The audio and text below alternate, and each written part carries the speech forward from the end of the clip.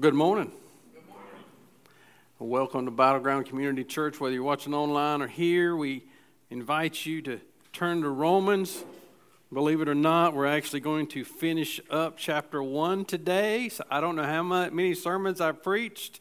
Maybe Mike and maybe knows. I'm not sure. But we're finally getting to the end of this chapter, and I do want to give you a warning. This is probably going to be a rated PG sermon, but I have to be as clear as the text is being clear. I have to apply this to in the same context as the culture that was going on in the day that it was written is going on, and parallel that with our day. And so we got to be clear. I'm not going to say anything out of order, but we must be clear. Your children and your grandchildren are being told things very clearly, while the church, by and large, stays silent.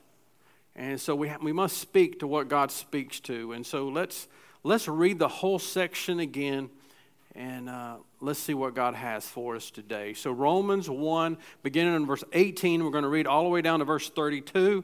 And so let's stand in honor of God's word.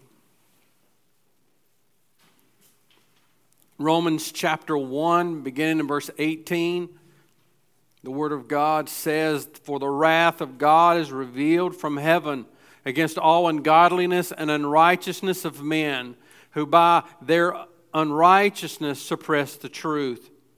For what can be known about God is plain to them, because God has shown it to them. For His invisible attributes, namely His eternal power and divine nature, have been clearly perceived ever since the creation of the world in the things that have been made. So they are without excuse. For although they knew God, they did not honor Him as God or give Him thanks to Him, and they became futile in their thinking, and their foolish hearts were darkened. Claiming to be wise, they became fools and exchanged the glory of the immortal God for images resembling mortal man and birds and animals and creeping things. Therefore God gave them up in the lust of their eyes to the impurity, to the dishonoring of their bodies among themselves, because they exchanged the truth of God for a lie and worshipped and served the creature rather than the Creator, who is blessed forever. Amen. For this reason God gave them up to dishonorable passions. For their women exchanged natural relations for those that are contrary to nature. And men likewise gave up relationships with women and were consumed with passion for one another, men committing shameless acts with men and receiving in themselves the due penalty for their error. And since they did not see fit to acknowledge God, God gave them up to a debased mind to do what ought not be done. They were filled with all manner of unrighteousness, evil, covetousness, malice. They are full of envy, murder, strife, deceit, maliciousness. They are gossips, slanderers, haters of God, insolent, haughty, boastful, inventors of evil, disobedient to parents, foolish, faithless, heartless, ruthless. Though they know God's righteous decree that one who should practice such things deserved to die, they not only do them, but give approval to those who practice them." This is the word of God. Let's pray together. Lord, as we gather here in the name of your Son, we get to this sobering section where we're saying, Lord, we must look at human depravity, human sin, the extent of it, how it can spin out of control in people's lives and cultures, communities, and countries. This text just parallels our world and our community and our school, our hobbies. This is going on in the lives of our friends and in our families and those that we love. And so, Lord, we must look at it clearly today. Your word is truth. It flows right out of your character and nature. So, Lord, show us yourself and give us the boldness to love people with the truth. In Jesus' name, amen. So I keep coming back, whether it's our vision as the church of what we should be about, or even in this, the depravity of man, to this picture of a funnel. Dare I ask you to think of a toilet bowl this morning, because it paints such a clear picture of what sin, how sin functions in your life and in this world, in our community. I didn't come up with this, and I don't really know who did.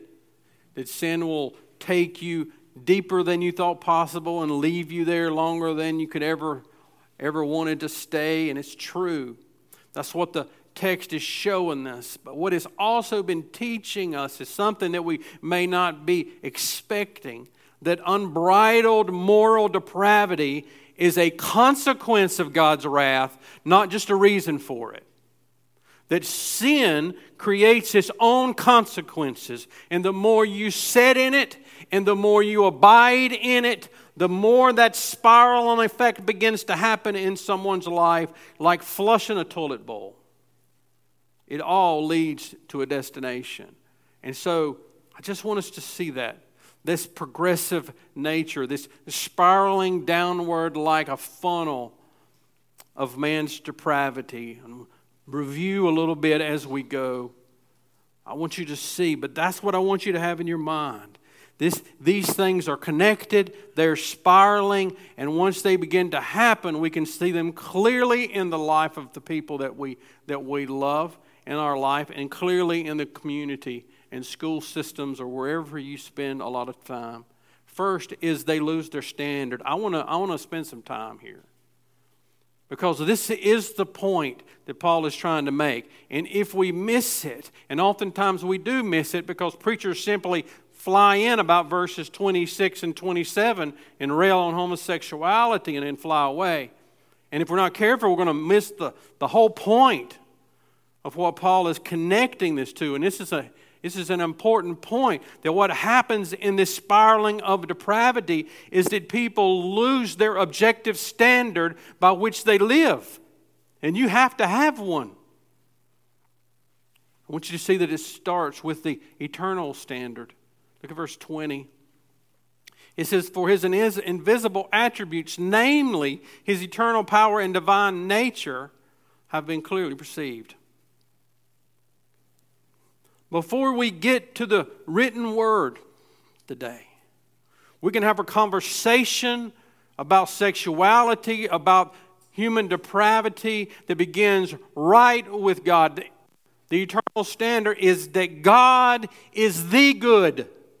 And so everything that comes out of Him and everything that He creates and every design that He has put in place and every law that we discover is good, because it comes out of the divine essence of who is God, and God is good. And that's critical. Everything, the eternal mind of God is wrapped in not only sovereignty and wisdom and love and truth, but in goodness. And when we see He begins to create, it was good, it was good, it was good, and everything was good. And when He gets to us, it's very good. And so from the eternal standard comes the natural standard. And you can see that right there in verse 20. God's Word connecting this for us. For the invisible attributes, namely His eternal power and divine nature, have been clearly perceived ever since the creation of the world. How? How does it say? In the things that have been made. And so there is a natural standard, a natural law that is revealed in what God created. In other words, God created these things, and they have an objective, a logical way that they are created. The eternal mind designed things, and so they work a certain way. Gravity works a certain way. These laws work, and we can't change them. It doesn't matter what we think about them. You can not believe in the law of gravity. You're still going to get splatted if you jump off Crowder's Mountain. It's the same way with the natural law reflects that God created, and the pinnacle of that creation is His image bearers. And He created, the natural law tells us, Listen, before we ever get to thou shalt and thou shalt not, before we ever get to what 1 Corinthians says or Romans 1 says, the natural law says that God created you in God's image and He put you a design on you, male and female. He created us with that design. And since it comes out of the eternal standard, it is good. All man's laws flows out of this. All man's laws should flow out of this. It should flow out of the eternal to the natural into our very life. This is why Christian liberty, whether we realize it or not, is so important to us. That's why the liberty of which we stand, of which we fight for as a country, because of where it rests in the eternal that flows into the natural, that flows into our very great country. And so what he is doing here is saying, this is the natural law. God created things a particular way. So what is the greatest example of not living the way God created you to live? This is why he brings in homosexuality. He brings homosexuality in. Not only, we're going to talk about this because it was an epidemic in that culture, but because it parallels the natural with the unnatural. That's why it's not because he lists a whole, we'll get to some of these, a whole list of things. But why does he pick this one up and use it as the ultimate example? He's making a natural law argument that God created and designed things to be a certain way, and that the LGBTQ plus lifestyle, which is the way we're going to refer to it today, because that's what we're dealing with today, what the Greco-Romans accepted as natural, they would have never imagined of what we're doing today. And you read history of what they bought into and what they loaded. It ought to make us just stand back on our heels. But there is an unnatural behavior that he gets to in verses 26 and verse 27. He said, for this reason, God gave them up to dishonorable passions. For their women exchanged natural relations. He's speaking of sexual relations for those that are contrary to nature. Do you see that word nature? And the men likewise gave up natural relations with women and were consumed with passion for one another, men committing shameless acts with men, receiving the due penalty. Paul is pointing those that read, he's pointing us to how God intended all people to live. No matter who you are, no matter where you are, no matter what you believe, that God created us on all people a design and intends us to live that way. This is not us Christians shoving our Bibles down other people's throat. We are pointing out the fact that there is a divine lawgiver who gave us a natural law, and he stamped it on our humanity, and we can do nothing about it but acknowledge it. But that's not what we see, do we? What we see in the text and what we see in our life is the suppression of this truth, that there is a divine designer, that there is a way that he has made us.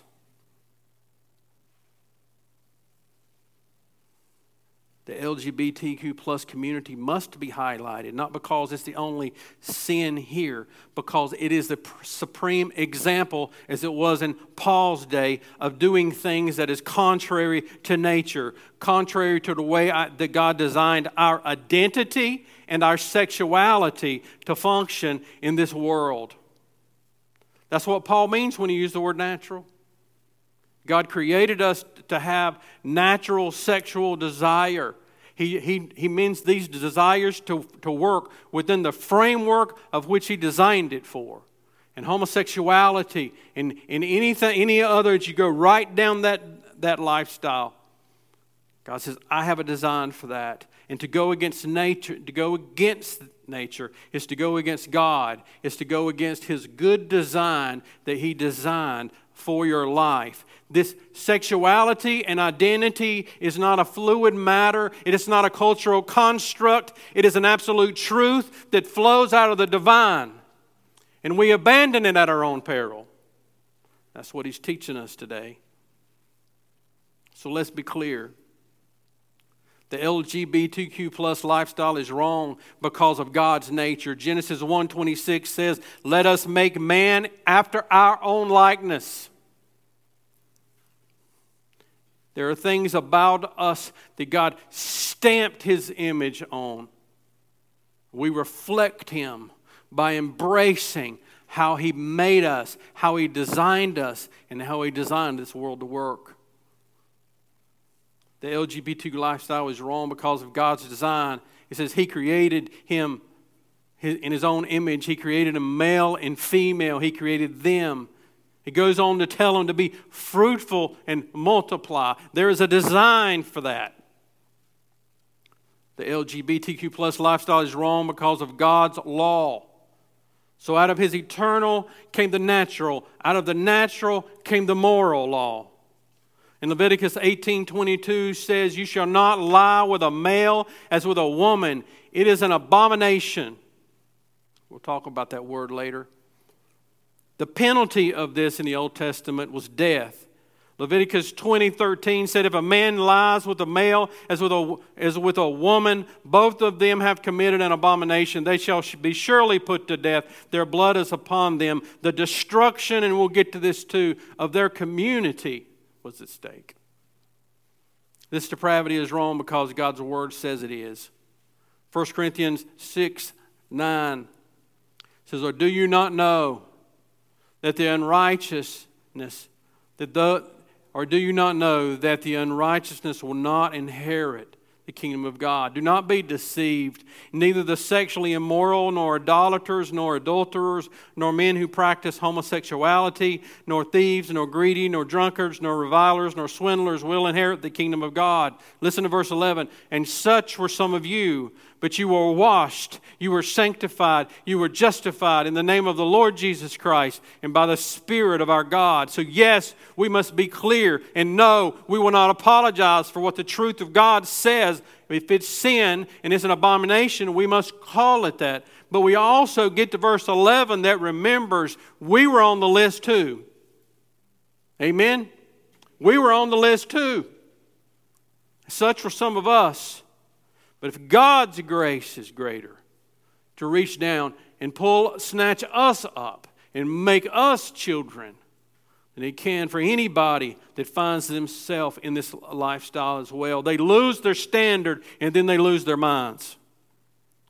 You don't need to walk around very long. You don't need to engage people who embrace this lifestyle very long to realize it is hard to have a conversation. It is because in verse 21 is happening. "For although they knew God, they did not honor Him as God or give thanks to Him, and they became futile in their thinking. Their foolish hearts were darkened." They have darkened hearts. Reflects something deep within them. And because of that, verse 28 says, "Since they did not see fit to acknowledge God, God gave them up to a debased mind to do what ought not be done." This is the twisted thinking. This is why he's pointing out that this type of sexual sin comes, it just doesn't make any sense. What God calls Christians to do in Romans 12:2 is to renew your mind, not to have a twisted one. And you can't even know the difference if you do not have a standard by which you live by that is eternal, that is unchanging, that is timeless, that is not constructed by some culture. And God gives us that standard. And it's not open. They lose their standard. They lose their minds. And here's what we see next. They lose their shame. They lose their shame. There's no blushing in this culture now. For this reason, verse 26, God gave them up to dishonorable passions. For their women exchanged natural relations for those contrary to nation, and men likewise gave up natural relations with women and were consumed with passion, men committing shameless acts. So we have first in verse 26 dishonorable passions, and then in verse 27 we have shameless acts. So we put these together, these shameless passions. Shameless means dishonorable. It means disrespectful. Sort of gets to the point of who this sin is really directed towards. Passion is a strong feeling, and in Scripture is often connected to sexual lust. They're shameless in what they do. They are substituting what is natural, how God designed them, for what is unnatural. That's what they're doing. There's no shame about it. They're not only not shame about it, they expect for everybody in the culture to not only accept it, but they expect people like me and people like you to stand up in places like this and promote it. It's nothing new. In the Greco-Roman society, homosexuality was normal. Matter of fact, one guy said that 14 out of the first 15 emperors were homosexuals. Some of the Greco-Romans even considered homosexuality to be greater, to be sought after than heterosexuality. That was the culture that they lived in. That's why he brought this up. On contrast, in the Jewish culture seen homosexuality as an abomination. It's interesting. You know, we don't use this word abomination. Did you use it this week? I didn't. And maybe you did. But I like a website. It's called thesaurus.com. You know, you sit there going, what is that? What's some other synonyms for the word abomination? And here's what jumped off the page at me. It can be considered a curse or a plague. Do you understand why the Jewish people and even the moral law reflected such a serious penalty? Because they seen it as a plague on their community. They could cause a type of cancer, or like the Black Plague or something, that would sweep through their community and decimate it. This is not an alternative lifestyle. It is something that shows us that the wrath of God is not coming, that the wrath of God is already here. God did not intend us. God did not design men. God did not design men's body to have sex with other men. God did not design a woman's body. God did not design her to have sex with other women. God designed us to get married, to leave and to cleave, and inside a committed covenant with someone else, to enjoy having sex and use that to procreate the world. That's God's. God designed the sex. You know, it is good. I mean, that's even worth an amen. It is very good. It's part of us. It's part of God created man and woman. But what happens is they have been set on fire in another direction. And when they do, the spiraling effect begins to happen. And not only do they practice it, we look at verse 32. It says, though they know God's righteous decrees that those who practice such things deserve to die. By the way, that's just an absolute truth of Scripture. Sin deserves death. Mine, yours, theirs. They not only do them, they give approval to those who practice them. If a child goes to college and he does not find a biblical community within the first 3 months, he will find another community that the professors are teaching him and the community is practicing them. They must find a biblical community because it is going to saturate their life, this other community that not only wants us to accept their actions, that are teaching our children that they should practice it too. They lose their standard, they lose their minds, they lose their shame, and then they lose all control. It almost seems like they don't have a conscience, though the Bible is clear that they do. It's like that red light on your dash that you just ignore. Right? Somebody gets in, maybe don't drive your car all the time. You're sitting there going, you got a red light flashing on your dash. They say, it's been there for like 3 months. It's okay. It's not okay. It's there for a reason. Your conscience, their conscience is there for a reason. But it can be neglected and it can be hardened. And what he's teaching us is they do so at their own peril. God made us, verse 29 to 31, to be filled with something. And if we are not filled with God, if we are not filled with His Spirit, if we do not have a regenerate nature that changes our desires and are constantly filled with the Spirit that gives us the power in our bodies to do what God created us to do, we see what happens.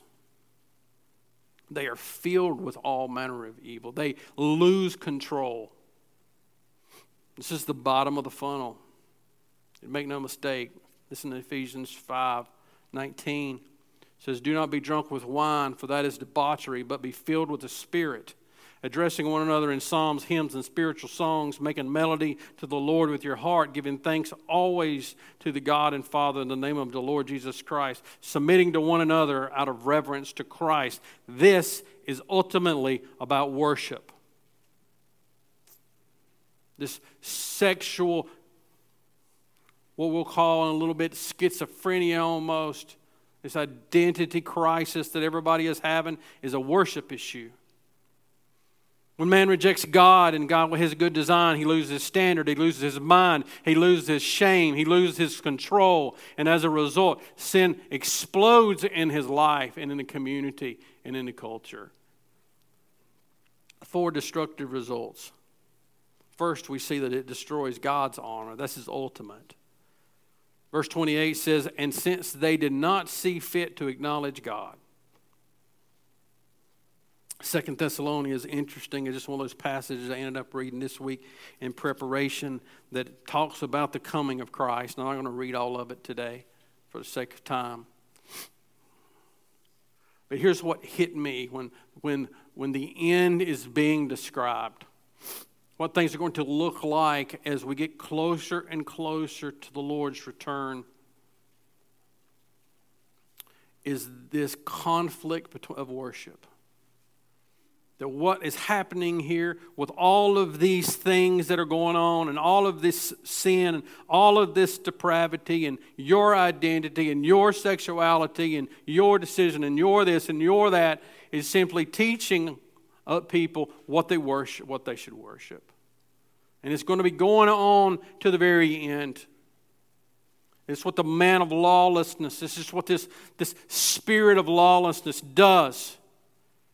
He sets up false worship for people to worship. And the best way he can get them to do it is say, listen, you can do what you want with your own body. Just don't hurt anybody too bad. We'll see how that's worked out in culture in just a little bit. To exchange the truth for a lie and to live it robs God of the glory that is due His name. To look at porn after your wife goes to bed ultimately is not simply about what you're doing to your spouse. It is what you're doing to the honor of God. To embrace the American dream and say that money and greed and success and career is ultimate in your life is to exchange the honor of God for the honor of yourself. It destroys God's honor. It also destroys our neighbor. The LGBTQ plus lifestyle is self-destructive. It also destroys others. Listen, do I need to explain in detail the nature of sodomy and how destructive it is on the male anatomy? Does anybody discuss this these days? What AIDS does to the body, what venereal disease does to the body. Where are these diseases found in the higher times? Homosexuality is 5 times more likely to develop syphilis than heterosexuals. This lifestyle brings from hepatitis to cancer in greater numbers, and we have only scratched the surface as we tamper with God's good design.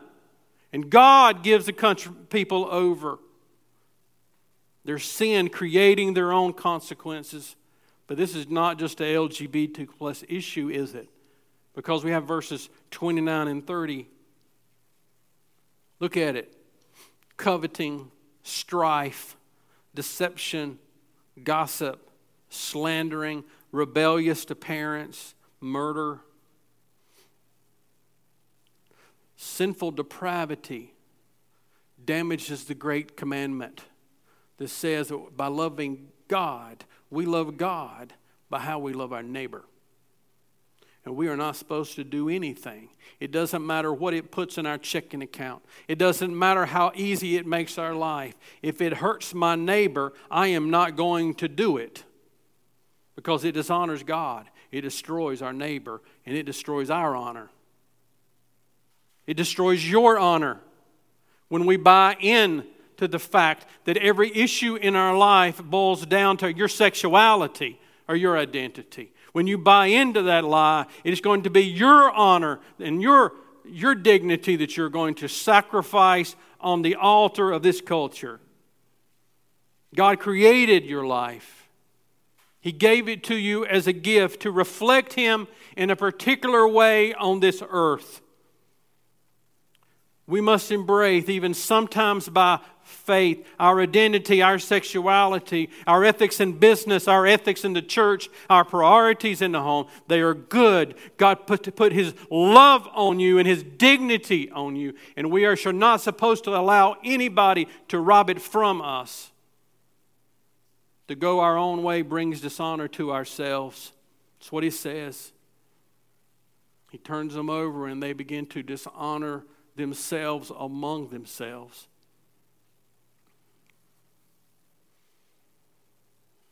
To bypass God's good design with our sexuality and our identity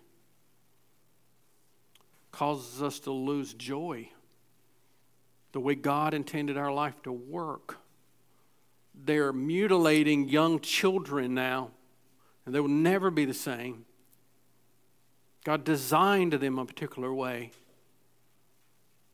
Purity is about God, and purity is about yourself. We should honor both. Because our bodies, 1 Corinthians 6:19 and 20, don't belong to us anyway.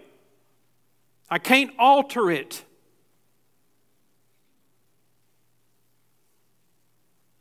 Your body is meant for a noble purpose. God put it in your very nature. It destroys God's honor. It destroys our neighbor. It destroys our honor. It destroys our culture.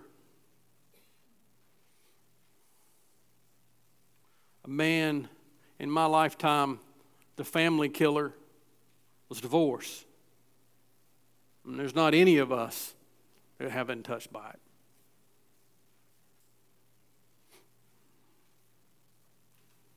But where are we at today?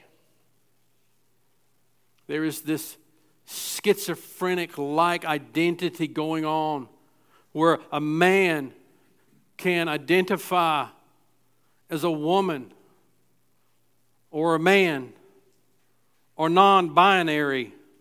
He can have a wife and a boyfriend and children and call it a family. And you tell me what it's going to do to the family. What it's doing to the family. What it's going to create in the next generation is absolute destruction. It destroys the family. It destroys the community. I can't preach this message and not talk about the sin of abortion and what it's done. This is quoting from the Washington Examiner. The tragic reality is 79% of Planned Parenthood abortion facilities are located within walking distance of neighborhoods that have proportionally higher populations of Black or Latino women. As an analysis of census tract data clearly documents that this kingpin of the abortion industry targets women of color, selling them the illusion that they must choose between career advancement and their lives with their babies. Any doubt about this skewed impact on women of color would be dispelled if Planned Parenthood were to publish data on the proportion of their abortion clients who are minorities, but Planned Parenthood poignantly declines to release this data. I wonder why. Did you understand what Planned Parenthood is doing? They're putting their abortion mills within walking distance of black and brown people in the most poorest of people so that they can butcher them by the millions. Abortion, still quoting, abortion in America has contributed to the greatest decline in black population since the first black slaves arrived in the Americas in the 1600s. According to the U.S. Census data, there were 18,871,831 black American citizens in 1960. But since Roe v. Wade in 1973, abortion has killed 20 million black babies, the entire population of 1960. Now you let that sit in on you for a second. They have slaughtered 20 million precious black babies. The whole population of 1960 would be like they didn't even exist. What does Romans 1 say about this? When we seek money and career and prestige over God and family, God may actually allow a wicked woman like Margaret Sanger to create a godless organization like Planned Parenthood to thrive. That organization is not only under God's wrath, it is part of God's wrath for those who suppress the truth and decide to live life without God or His design. It destroys our communities. It destroys our families, and it's destroying our nation. The greatest prophet of the future is the past. And if you would dare to slow down a little bit and just look back into the past, you would see what's coming in our future if we don't repent. Countries that reject God's eternal law and natural law cannot survive, much less thrive. So this is what Romans 1 is warning us of. And I know it's sobering, but we got to drink the medicine this morning that the Bible's given us this morning. We got to understand the need before we appreciate the gospel. So what today? There's only two paths. There's only two destinies. And we have to ask ourselves a question. Which one am I on?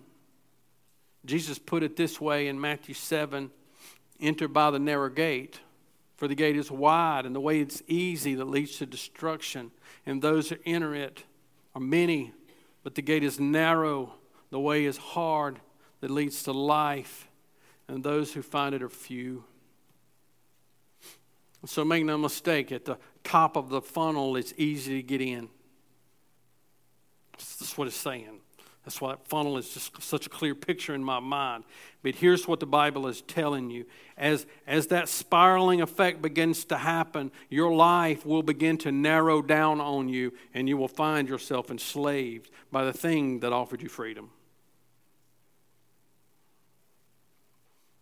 And the narrow way, as we follow it, yes, it's narrow and yes, it's hard. But what God offers you is a freedom that no one can take away. You see, sin takes you somewhere, but holiness does too. Following Christ takes you somewhere, but so does rejecting Christ. And so what are we supposed to do? Us here as Christians. Titus 3, verse 3. Very similar. Listen to what it says. For we ourselves were once foolish, disobedient, led astray, Listen to what he says. Remember what I said about passions? Slaves to various passions and pleasures, passing our days in malice and envy, hated by others and hating one another. But when the goodness and loving kindness of God our Savior appeared, He saved us. Not because of works done by us in righteousness, but according to His own mercy, by the washing of regeneration and the renewal of the Holy Spirit, whom He poured out on us richly through Jesus Christ our Savior, so that being justified by His grace, we might become heirs according to the hope of eternal life. The saying is trustworthy, and I want you to insist on these things, so that those who have believed in God may be careful then to devote themselves to good works. These things are excellent and profitable for who? People, men. This is not only the way to be saved. This is what is best for your neighbor.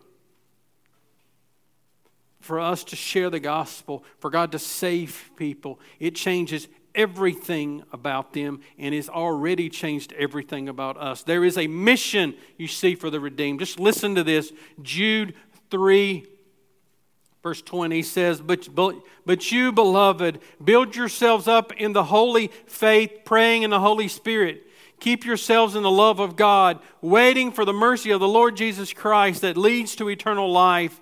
And have mercy on those who doubt. Save others by snatching them out of the fire. To others who show mercy with fear, hating even their garments to be stained by the flesh. We must wade in to the muck of other people's life so that they might be saved. And you must be strong in your faith to do that. You must have a commitment to your God and to your church. You must be filled with the Spirit. You can't go into someone's life, into these lifestyles and these going on, and make a kingdom different if your armor is not on. The life of the redeemed is meant to have a profound and yet practical impact on ourselves, on our neighbors, on our families, on our communities, and on our world. So make no mistake, while this world spins out of control and is trying to destroy all of these things, the gospel comes to bear to bring healing and restoration to all of them. And it only does it through Christ alone. And so, what we are going to do now is to respond and say, thank you, God, for the gospel. We're going to remember that phrase, and such was I, should never leave your mind. Yes, you rise up in your spiritual pride, and we're going to get to that. We need to always be reminded, but such was I. But God saved me. And so we should be the most thankful and the most missional people simply because what Christ has done for us. And so let's pray. So Lord, we thank you for this wonderful but hard chapter in Romans. It teaches us something about all of man's need. It teaches us about our need before Christ. It teaches us, Lord, as that great psalmist said, or hymn writer said, that we're all prone to wander. And so, Lord, we do pray that even today, God, for those listening online and for those right here, that someone needs to repent and put their faith in Jesus Christ. I pray that they would do that today, right where they sit. I pray that you would restore, that you would bring sins to light so that people could repent and not walk in them anymore. Oh God, we long to be free so that we can serve you, so that we can love you, so that we can be on mission with you. And we can't do that if we ourselves are still enslaved by the passions of our flesh. And so, Lord, we pray that you would bring healing and restoration through the gospel, that you would make us thankful people.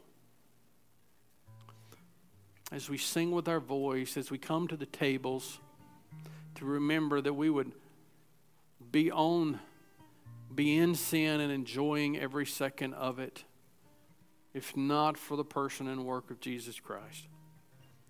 And so, Lord, now we celebrate as a family, the family of the redeemed, the finished work of Jesus.